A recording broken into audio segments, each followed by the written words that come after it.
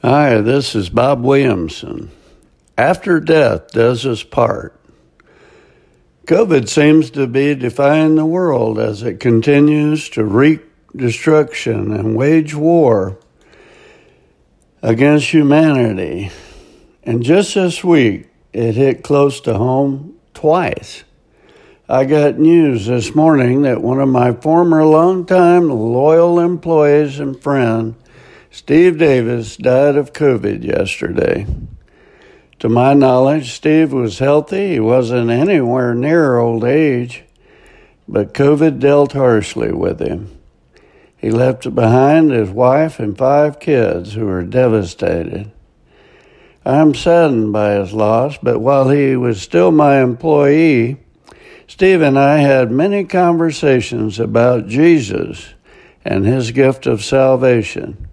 I answered many questions that he posed in that regard. I'm convinced Steve loved Jesus and, in fact, is now with him in paradise.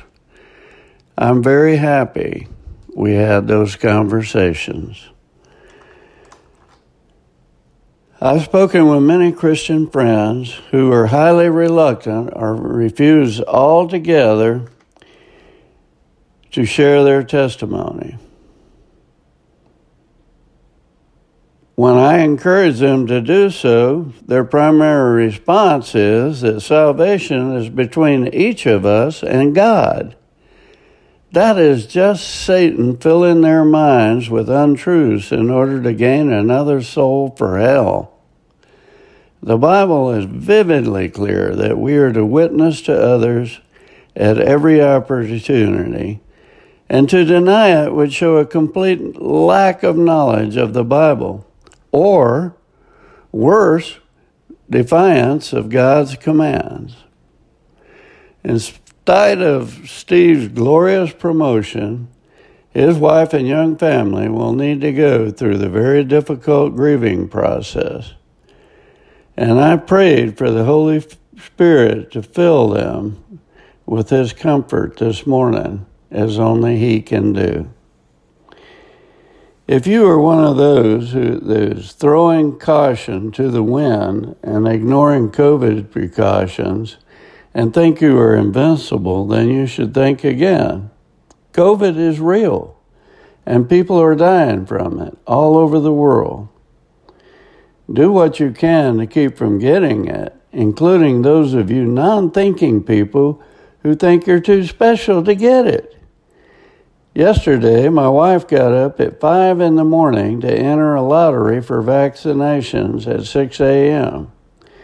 She went to the website on her iPad, cell phone, and laptop, and one of my sons was logged in from his home in Atlanta and trying to secure an appointment.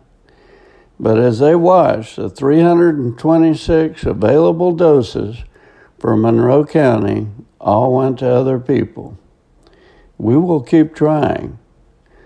Please join me in saying a prayer for Steve's family this morning.